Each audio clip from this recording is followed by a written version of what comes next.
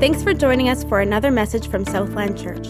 If you'd like any info on our church, check out our website at mysouthland.com. It's Christmas time, and last week I started talking about the cross because even though we generally think of the cross in terms of Easter, it's the greatest gift. The cross and the resurrection are the greatest gift Jesus could ever have given us, God could ever have given us. And so I think it's appropriate, entirely appropriate, of course, to talk about the cross and the resurrection year-round, but I think it's very appropriate to speak about it at Christmas. And of course, the main thing, when we think of the cross, we think of forgiveness, as Ephesians 1 verse 7 says, in him, that's Jesus, thanks to the cross, we have redemption through his blood, the forgiveness of our trespasses according to the riches of his grace. What an absolutely beautiful truth. That because of the cross, you and I, no matter the shameful things we've done in our past, and all of us have done shameful things. All of us have done wicked and terrible things we regret, but because of the cross, Jesus has paid the penalty for our sins, and we are forgiven. We get a fresh start. We don't have to walk through life with condemnation, okay? And that is such a beautiful, beautiful, wonderful gift. But the amazing thing, as I started talking about last week, is there's even more to the cross than just that. I mean, if all Jesus did for us at the cross was buy us forgiveness, that would be amazing in and of itself. But as we read through the Gospels and as we read through the New Testament, we actually see that the cross did even much more than just buy us forgiveness. And so last week, at the end of the message, we saw how the gospel stories, actually the story of the crucifixion in the four gospels, really centers around this idea of Passover, that somehow at the cross, Jesus wasn't just forgiving us, he was delivering us. Okay? It's a new Passover, it's a new Exodus, we're being delivered. And we see this in John chapter 12, where we're going to pick up this message here today, is Jesus in the Garden of Gethsemane. I was going to say in the Garden of Eden, but that's a different garden. In the Garden of Gethsemane, he is wrestling with dread over what he has to go through. And he says this, now is my soul troubled. And what shall I say? Father, save me from this hour. But for this purpose, I have come to this hour. So here he is. My soul is troubled. Okay, he's dreading what he has to go through, okay? And now he's going to go on and talk about why he has to go through it, okay? Why does he have to go through this thing that he dreads so much? And interestingly to me, he leaves out in this passage, in many other passages, the Bible talks about the forgiveness part, but in this passage, he focuses on something else. And this is where I think as Western Christians, we have to pick up on some of these other themes that we sometimes leave out. And Jesus says this in verse 31, now is the judgment of this world. Now will the ruler of this world be cast out. So he says, this is the purpose why I came, is for this hour, this moment of crucifixion. And why is it that this has to happen? Is that there is a ruler of this world that has to be cast out. Now that, in and of itself, there's so many passages of scripture, I feel like we just kind of glaze over them. We just read past them. We don't think about them deeply sometimes, and we miss the significance. The fact that Jesus, who is King of the universe, would say, I have to go through something terrible in order to overthrow the ruler of the world. What on earth is going on there? Isn't Jesus the ruler of the world? So Jesus is stating here that there is some kind of evil, controlling, oppressive power that has some kind of authority. Now, I want to just take a quick time out, because it's exactly when you start to look at passages like this that people can get all kinds of weird ideas, right? What does it mean that, Satan, that there's this evil power that is ruling over the world? Does that mean that God has, up until the cross, God wasn't sovereign over the world, that God wasn't actually ruling over his universe? And of course, the answer to that is no. The Old Testament is very, very clear throughout the entire Old Testament, the entire Bible, in fact, that God has always been sovereign over the entire earth, including over any evil powers, okay? So for example, in the book of Job, when Satan wants to do something bad to Job, what does he have to do first? What does he have to do first? He has to ask God for what? Permission, right? So God, it's very clear in the Old Testament that God has always been in charge. Even before the cross, there was never a moment when God wasn't ultimately ruling on his throne. I want to read you one passage from 1 Chronicles 29, just to make this certain for you. Okay, 1 Chronicles 29, I want to make sure that when we talk about Satan having this kind of power, this authority, that we make sure we understand where that authority ranks. But 1 Chronicles 29, David prays this prayer. It's a beautiful prayer, one of the most, explicit affirmations of God's sovereignty and beautifully written in the scriptures. It says this: "Yours, O Lord," David says to God, "is the greatness and the power and the glory and the victory and the majesty. For all that is in the heavens and the earth is whose? Yours." Okay, David clearly says here, everything in the world at all times, since creation, after Adam and Eve sinned, before the cross, after the cross, God has always, everything has always belonged to him. Nobody has ever been in charge of him. He's never owed anybody anything. "Yours is the kingdom, O Lord, and you are exalted as head above all. Both riches and honor," he says in verse 12, "come from you, and you rule over all." He says it again. "In your hand are power and might, and in your hand it is to make great and give strength to all." So let's just keep this in mind. God has always been king. He's always been sovereign. Everything has always belonged to him. Nothing has ever belonged to the devil. And yet, okay, so now that we have that in our minds, God's on the top, always has been, never lost that position. People sinning does not make God lower than Satan. Okay? God has always been above. God has always been at the top. But somehow, yet we find Jesus in the Garden of Gethsemane troubled because he has to go through the cross. It's daunting. It's scary. It's awful what he has to go through. And he says that the reason he has to go through it is he's got to defeat the ruler of the world. So underneath God's sovereign power, there is this evil power that has authority, not in the sense of authority over God, but somehow has authority over human beings. And so for human beings' sake, Jesus has to overthrow him, not in terms of for God's sake, because God's already over Satan, but for human sake.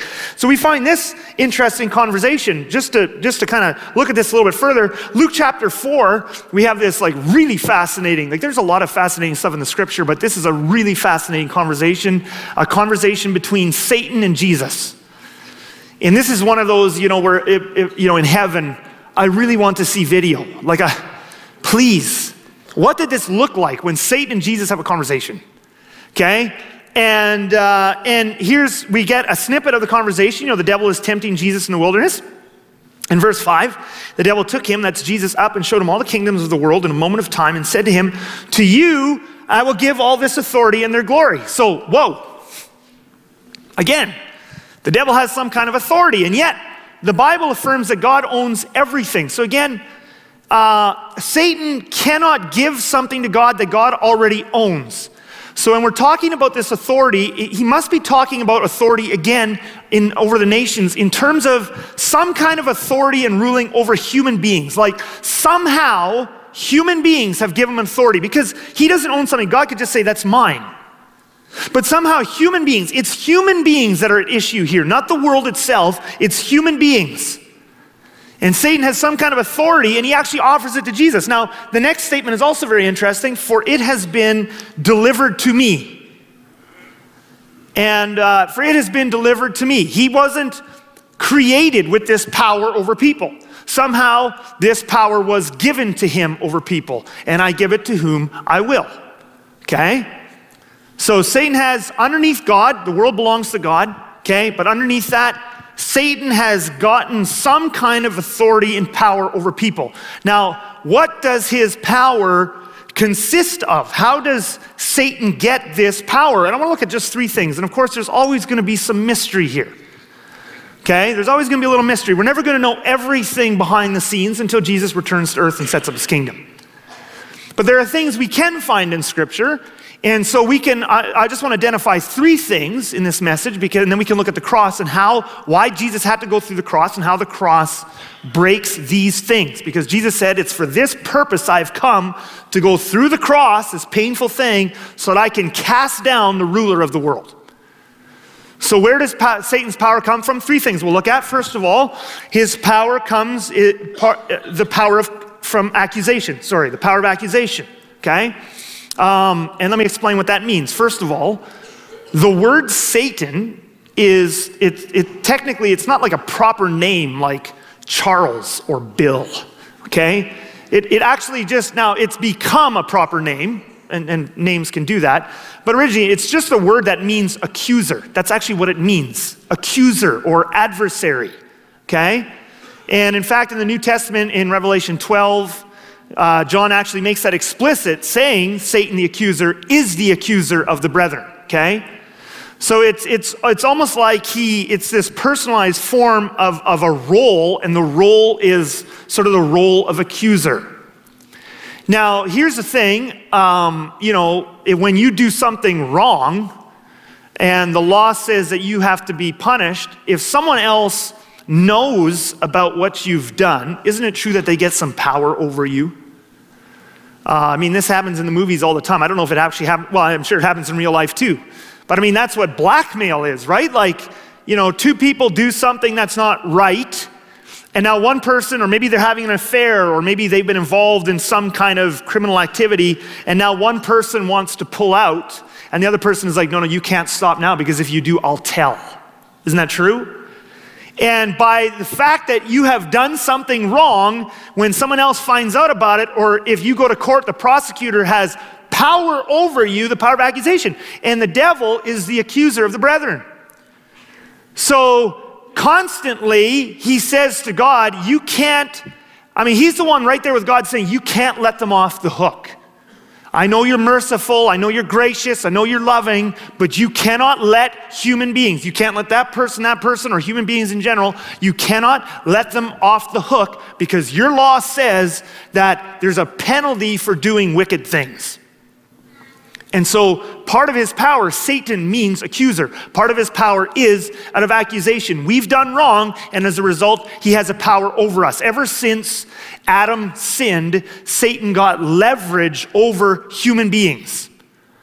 And he got this power of accusation. When Adam sinned, Satan's right there. First of all, Satan, and he's there telling Adam, you got to sin, you got to eat the fruit. It won't be bad. It's really good. The moment Adam does, he's running off to God and saying, you can't let him off the hook now.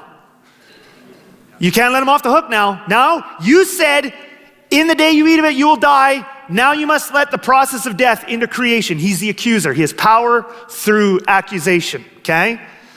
Second way that Satan gets power is he gets power through our enslavement to sin. And we could look at many passages in each of these points.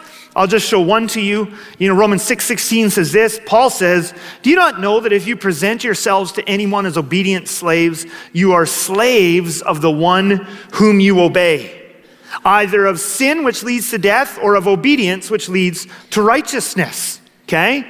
You become a slave of whatever it is that you obey. And by the way, science now confirms this. I'm always fascinated when science confirms things that biblical writers wrote without having any concept of modern science as we know it today. But brain science tells us that this is absolutely true. Every time you make a choice, and then you repeat that choice, you actually create pathways in your brain, literally pathways of neurons and the way they fire. This is how your brain works. This is why you can go on to automatic for all kinds of things, because you've got shortcuts in your brain, and it actually saves you a lot of energy. If you had to rethink, how do I drive every time you drive, that'd be a disaster.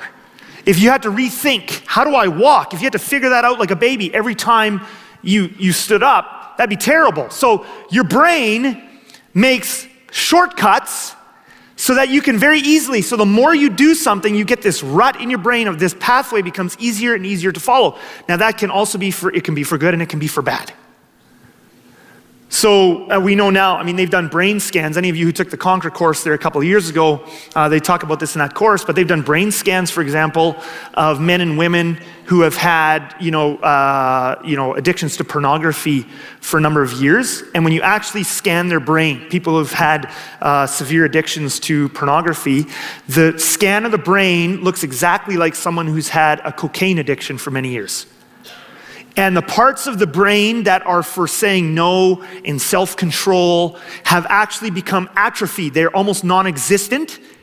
Literally what has happened, and the parts that can only just give into the temptation and become extremely strong, literally, physiologically, the person has become a slave to their sins. And so there's a power in that, right? There's a power that Satan has over us. And notice how complicated this gets, by the way. Because I think sometimes people think, like, why so complicated with the cross? Like, if the devil needs to be overthrown, why not just tie him up and throw him in a pit? Which, by the way, Jesus is going to do when he returns someday. Amen, right? That's great. But that's a top-down solution. And the problem is, if we've given Satan power by choosing these things, by choosing his kingdom, by choosing his temptations, then just tying him up actually doesn't take away his power, because we can continue to worship and follow him even when he's tied up. So God has to solve this from the inside out. It also complicates it in the sense of God wants to solve humanity's problem without taking away our humanity. And let me explain it this way, okay? And this is again why Jesus, is dreading the cross, but he has to go through it. There is not another way to do this. But think of it this way. A person who, for example, I've often prayed with people in my office who have some kind of sin issue that is difficult to get rid of. So for example, a person might come in and a pastor, one of us might pray with a person who says, I've got a really bad anger problem. And sometimes what people will say to us pastors is, I just wish, in fact, I've heard this many times from people, whether it be a lust problem or an anger problem or some kind of other problem, they'll say, I wish God would just take the problem away from me. Like, why? I've had people literally sit in my office and say, why can't God just take it away? But have you ever stopped to think, what would that mean for God to just, for example, take your anger problem away? How would he do that? Well, I'll tell you one way he could do it. He could just cut out the part of your brain that has anything to do with emotion and passion. To the side, presto, is that what you want? You now no longer have an anger problem. Your problem is solved. You've lost a big part of your humanity.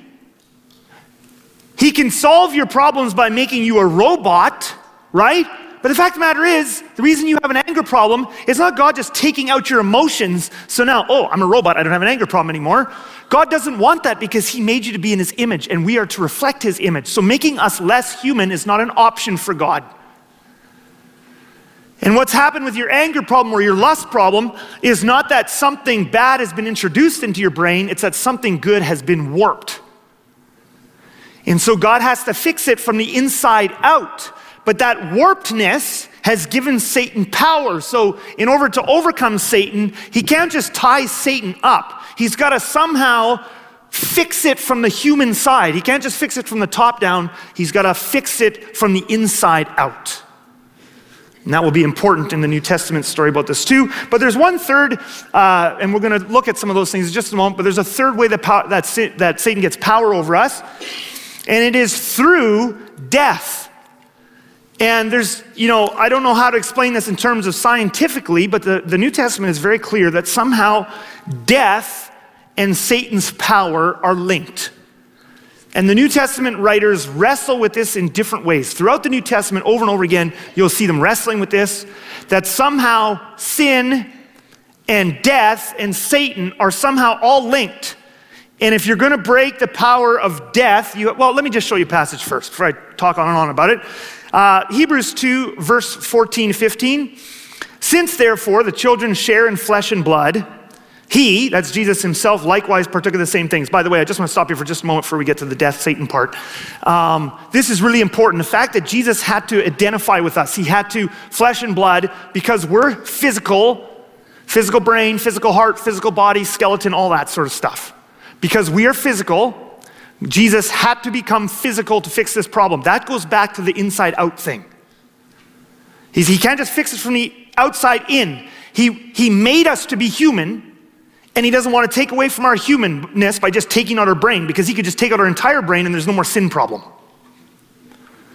So he has to become human, and he has to solve this as a human being. That's really important, okay?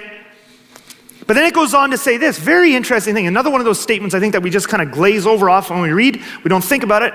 That through death, he might destroy the one who has the power of death. That is the devil. Now, fascinating statement to make. Now, before we go any further, let's just pause again and let's just say here what the writer of Hebrews cannot mean by this. Because that might be scary. Some people might take that line out of this church service and do all kinds of weird things with it. What does that mean when the writer of Hebrews says that the devil has the power of death? So let me just first explain what that does not mean. It does not mean that the devil decides when you die. Aren't you glad? The devil does not have the power of death in the sense of he determines how long your life is. And I could do a whole, another message about that. We could look at a whole weight of scripture that shows that God numbers our days. And God has a plan for your life. And God has numbered your days, and nobody can kill you or you can't die until God's done, okay? But anyway, that's the sovereignty of God, again, above Satan. And yet we see here in this passage, and we don't know exactly how it works in a scientific sense, but in some way, as long as there is death on the earth, Satan will have power, and as long as Satan has power, there will be death. They are linked, okay? So Jesus, and it's only through conquering death you can conquer the devil. Now, the question is then, how do you conquer death, right? Because, again, that's a complicated question. How do you conquer death? Death is not a thing. It's not a person that you can, just go grab it and choke it. Oh, I could conquer death. If only death was just the Grim Reaper, then Jesus could just take death and be done with him, okay? But death isn't a thing you can conquer like that. It's something that happens to us. So how do you conquer death? It's not even a force. It's just something that happens. How do you it's a process that has been unleashed in the earth, and you have to conquer that thing to conquer Satan, because somehow the two are tied together. So how do you conquer death? Well, first of all, the best way to do it would be you die, like you'd let death happen to you, and then you would rise from the grave. That would do it, wouldn't it? And in fact, this is what the New Testament does argue, because it's like a reversal of process. You have to actually reverse the process, okay? And I'm going to show you Romans 5. This is exactly what Paul is going to argue, okay? But basically what Paul is going to argue in Romans 5 is this: that one man unleashed death onto the earth. And if that's true, then it's possible for one man to reverse the process and unleash life onto the earth. And so it starts with Adam. You've got one man, and he's made without sin. When he's created, he's not created sinful. He's created clean. So you have a sinless man, Adam, who then chooses to disobey. He sins, and thereby unleashes death on the human race. So in order to reverse that process now, what Paul's going to argue is that if we take this thing from the back and then come forward, if you have a man who doesn't just start out clean but finishes clean, who then dies in obedience to God, and then rises from the grave, thus conquering death, he'll do the opposite of what Adam did, and he will unleash life onto the earth. And so this is Paul's argument in Romans 5, okay? So he says this, starting in verse 15, "But the free gift is not like the trespass. For if many died through one man's trespass," so one man unleashed death on everyone, okay? This is Paul's reasoning. "Much more have the grace of God and the free gift by the grace of that one man, Jesus, abounded for many." So again, Paul's arguing here, if it works one way, it has to work the other way. Verse 17, "For if because of one man's trespass," one man, Adam, "death reigned through that one man, much more will those who receive the abundance of grace and the free gift of righteousness reign in life through the one man, Jesus Christ." Okay? "Therefore," verse 18, "as one trespass," that's Adam's sin, "led to condemnation for all men, so one act of righteousness," that's Jesus dying on the cross, "leads to justification and life for all men." Now, we just kind of take this for granted because it happened 2,000 years ago, and many of us have grown up in a Christian home.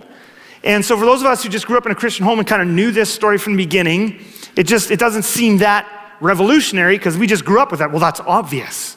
Like, obviously, if God would just take on human flesh and die and rise from the grave, problem solved. Hindsight is so wonderful when you're raised with it, right? But the thing you have to understand is nobody saw this coming beforehand. Zero. Zero people saw in advance. All you could see was the problem. Satan thinks he's basically won. That's why he's so confident to offer Jesus. He knows he doesn't own the world per se, but he knows he owns the hearts of men in a sense. He has authority over men, and he offers to Jesus, I'll give it to you if you'll worship me, knowing that if Jesus tries to take that authority from him in the wrong way, he's going to keep it forever. Satan thinks, once I got Adam to sin and unleashed death on the earth, how do you undo that? You could tie me up, God, but you're not going to beat me because I'll still have them.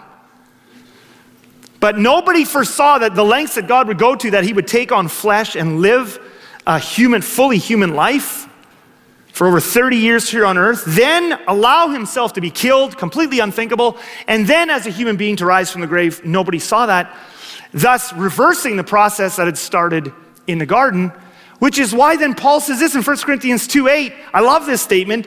None of the rulers of this age understood this, for if they had, again, notice, who killed Jesus? Okay? The rulers, the evil forces. It was a terrible, wicked sin to kill Jesus. Okay? Now, Jesus was in control the whole time in the sense that he let it happen. He knew it was going to happen. It was part of his plan all along to redeem mankind. But Satan was behind the whole thing.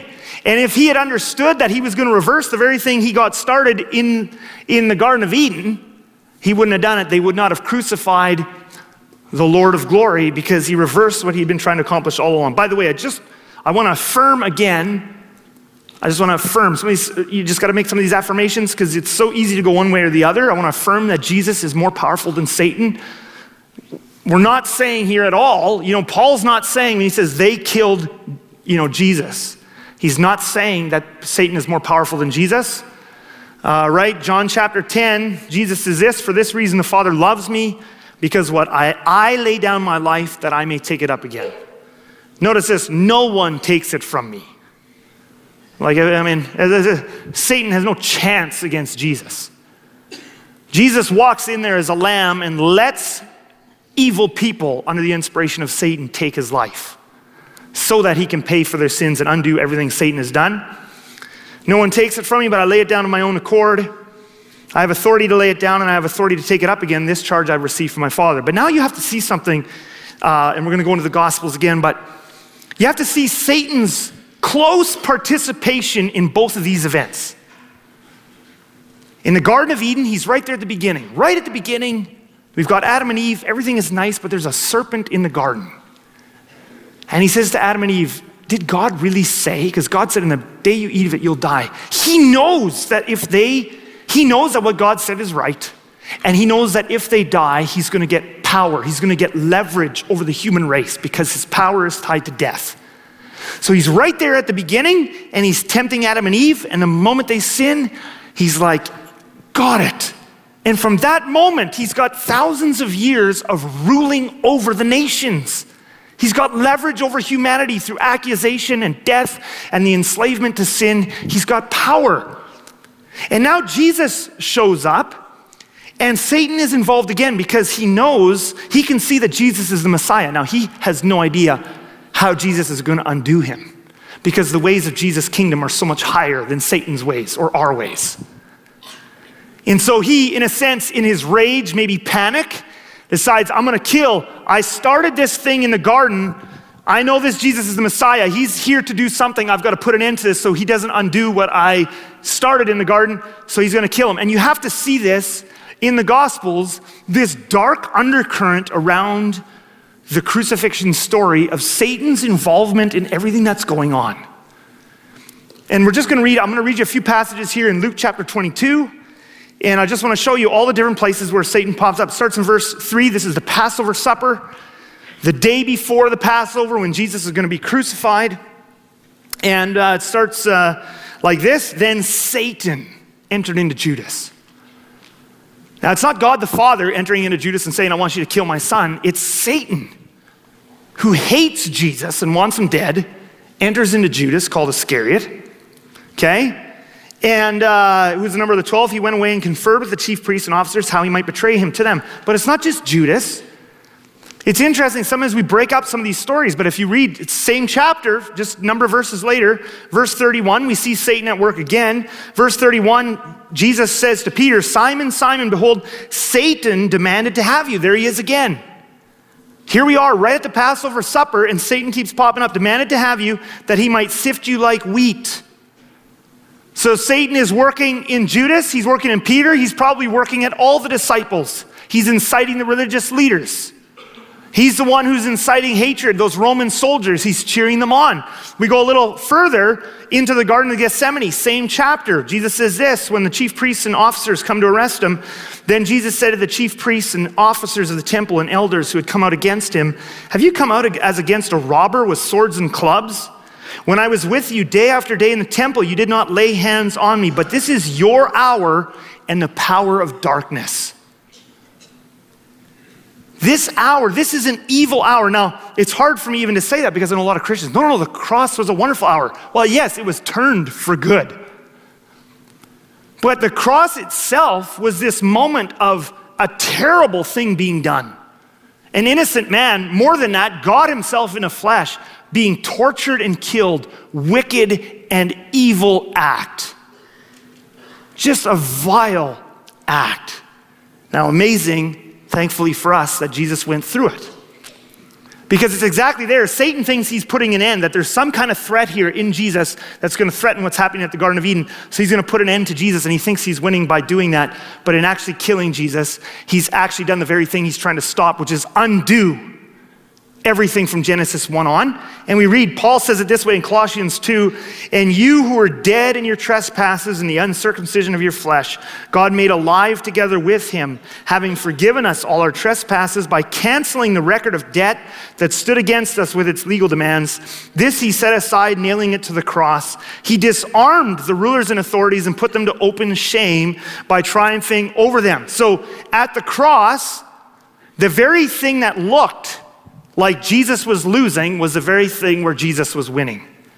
And it says there, I love that line, he disarmed the rulers and authorities. How did he disarm them on the cross? Well, we looked at, where does Satan get his power from? The first one was accusation. Look what happened at the cross to Satan's power of accusation. Verse 14, by canceling the record of debt that stood against us with its legal demands, nailing it to the cross. A big part of Satan's power came from accusation. He could constantly go to God and say, you can't let them off, you can't let them off, you can't let them off. You cannot let them off. Okay? But by killing Jesus, an innocent victim, he just stepped over the bounds. And now God looks at him and says, actually, thank you. By killing an innocent victim, now that penalty has been paid. And God looks at all the stuff that Satan held over humanity, that long list, and all of its legal demands, and the fact that the law does say these things are wicked. And now God looks and says, actually, when Jesus got nailed to the cross, we just nailed that whole list of things. Oh, you wanted to accuse Bob of that? Yeah, it's there on the cross too. That one's on the cross. That one's on the cross. It's all on the cross. It's been nailed to the cross. Now Satan is, one of his big teeth has been ripped out. And that other big tooth he had, which was death, got ripped out the moment Jesus stood up from the grave. So he's actually been disarmed. He doesn't have authority. He had authority and power, okay? And he continues to have until the final consummation when Jesus comes and conquers the kingdoms of this world and ties them up. He'll continue to have power over people so long as they don't go to the cross. But the moment you put your faith in Jesus, he ceases to have any power over you unless you give him some. Which brings us then to, finally in these last couple of minutes here, What does this mean for our life? Well, we could do a whole series. And there's lots of things that this means for our lives. But let me just, this Christmas, finish this message with two things. What does this mean for our lives? Two things for how we should live. First of all, experience the power of forgiveness afresh today. And the way you do that is through confession and repentance. That's how you experience it afresh today. The only way Satan can have power over you now as a believer in Jesus Christ is when you have hidden sin that you're ashamed of, and then he beats you over the head with it over and over again, condemn, condemn, condemn, condemn, condemn, condemn, and he's beating you with something that you're allowing him to beat you with. Christians, if you have hidden sin in your life, whatever it is, whether it be something from the distant past, abuse, affair, adultery, whatever it is, something hidden in your present now, don't let Satan beat you with something that's supposed to be nailed to the cross. Bring it out into the open. Tell some trusted people, this is what I did. You said, I'm too embarrassed. What would you rather be, embarrassed or enslaved? I'd rather be a little embarrassed. I'd rather fess up and get healing. So tell some trusted people, if you hurt someone else, go back and confess it with them, to them. Make it right. And experience afresh. And Christian, if you have done that already and you're feeling condemnation, you need to go back to these passages and pray them. And you need to pray them with other people and say, Lord Jesus, I want the reality of what happened to my debt and the accusations against me to finally catch up with my emotions, because I don't need to feel condemned anymore either. And then the second thing is this. Because the moment Jesus rose from the grave, and I'd love to do a whole message on this, and I had to take it out because it was taking too much time, but in Acts, the early Christians and the disciples were preaching this revolutionary message that because Jesus rose from the grave, the kingdom had broken into the earth already now. It hasn't been consummated. It's not done yet. There's still sin and death in the world. But the moment Jesus rose from the grave, he started a process of life that his kingdom has broken into the earth now. It's on the earth now through us. And we are to take his kingdom everywhere we go. We're to take his kingdom. If you are a trucker, you take the kingdom of God with you onto the road. If you're in the schools, you take it into the hallway in your schools. We're to take the kingdom of God into our homes, our living rooms, our kitchens, our bedrooms. We're to take the kingdom of God with us everywhere we go. Now the question is, how do I take the kingdom of God with me? Does that mean everywhere I go, I'm specifically consciously speaking out loud the name of Jesus? Well, yes, and witnessing, sure, that's a great thing. Does it mean everywhere I go, I'm stopping to get on my knees and formally pray? Well, sure, praying is awesome. Praying is central. We need it in our lives, absolutely. But no, it's much bigger than that. Advancing the kingdom of God isn't just about doing some spiritual disciplines or witnessing or those sorts of things, as important as they are, and they are important, and we need to do them. But bringing the kingdom of God everywhere we go, into everything we do, means actually advancing Jesus' kingdom by way of the cross. The same way that Jesus overcame the powers of darkness is the same way we are to overcome the powers of darkness in our lives today, which is why Jesus said to the disciples, pick up your what? Cross daily and follow me. Now, here's the thing. If you're anything like me, and hopefully you are smarter than me in so many ways, but if you're anything like me, you have taken that verse, pick up your cross daily, and done something weird with it for many years of your life. I always thought pick up your cross daily and follow me meant do hard things for Jesus. And certainly that might be included in following Jesus. But my interpretation of that verse was, Jesus is saying, in order to follow me, pick up your cross daily means every day get up and do hard things for me. Do lots of spiritual disciplines, and they're important and we need to do them, but do lots and lots and lots of them, and do lots of this, and say no to having too much fun or enjoying. So pick up your cross daily. The Christian life is supposed to be hard, but that's actually not what picking up your cross daily means, even though following Jesus will sometimes mean doing hard things. But Jesus is not telling us, go out and just do hard things. That's how you advance my kingdom. You know what pick up your cross daily means? It means overcoming evil the way Jesus overcame it at the cross. How did Jesus overcome evil at the cross? Did he overcome evil with evil? Or did he overcome evil with good? As he's on the cross and they're nailing him to the cross, these wicked people doing something absolutely evil and wicked, what does he say? Father, forgive them, for they know not what they do. That's actually picking up your cross. Picking up your cross means advancing Jesus' kingdom, Jesus' way. It means loving those, as Christians, we love those who hate us. It's actually a blessing to bless those who do bad things to us.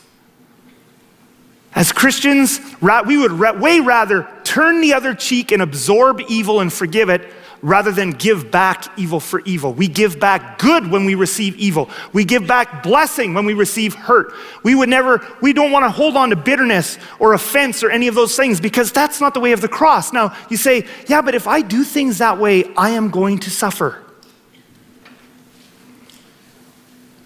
Just like Jesus suffered. But it's not suffering just because you're randomly doing hard things. You're suffering because you're overcoming evil. And you say, if I do that, see, as Christians, we don't win by numbers. It's not like, as the church gets bigger and bigger and bigger and bigger, that's how we're winning. No. I mean, yes, if more and more people are becoming Christ-like, yes, but just numbers doesn't win. We win in many cases when it looks like we're losing. Amen. And in your life, there are situations in your life right now where if you turn the other cheek and forgive and let go of bitterness, it might look to the world like you're being an idiot. It might look like you're being weak, and it might look like you're losing the same things the devil thought of Jesus on the cross. Amen. But it's actually in that moment when everybody thinks you're losing that the kingdom of God is most advancing. So I want you to bow your heads with me, and I want you to close your eyes. And I want us just to think, we're going to go into a song and we're going to worship. But I want to just give the Holy Spirit a moment to speak if he wants. If there's anybody here this morning and you have hidden sin in your life, today's the day. Go home today and tell someone. Start dealing with it. Something from your past, dig it up, deal with it, and get that thing nailed to the cross where the devil can't hold it over you any longer. Maybe it's not hidden sin for you. Maybe it's time to pick up your cross. Which doesn't mean doing a whole bunch of new things for Jesus. What it means is picking up your cross. Where is Jesus telling you to forgive? Where is Jesus telling you to reach across to someone who has hated you and hurt you, and it's time for you to bless and love them? Lord Jesus, would you help us to become people who truly reflect who you are?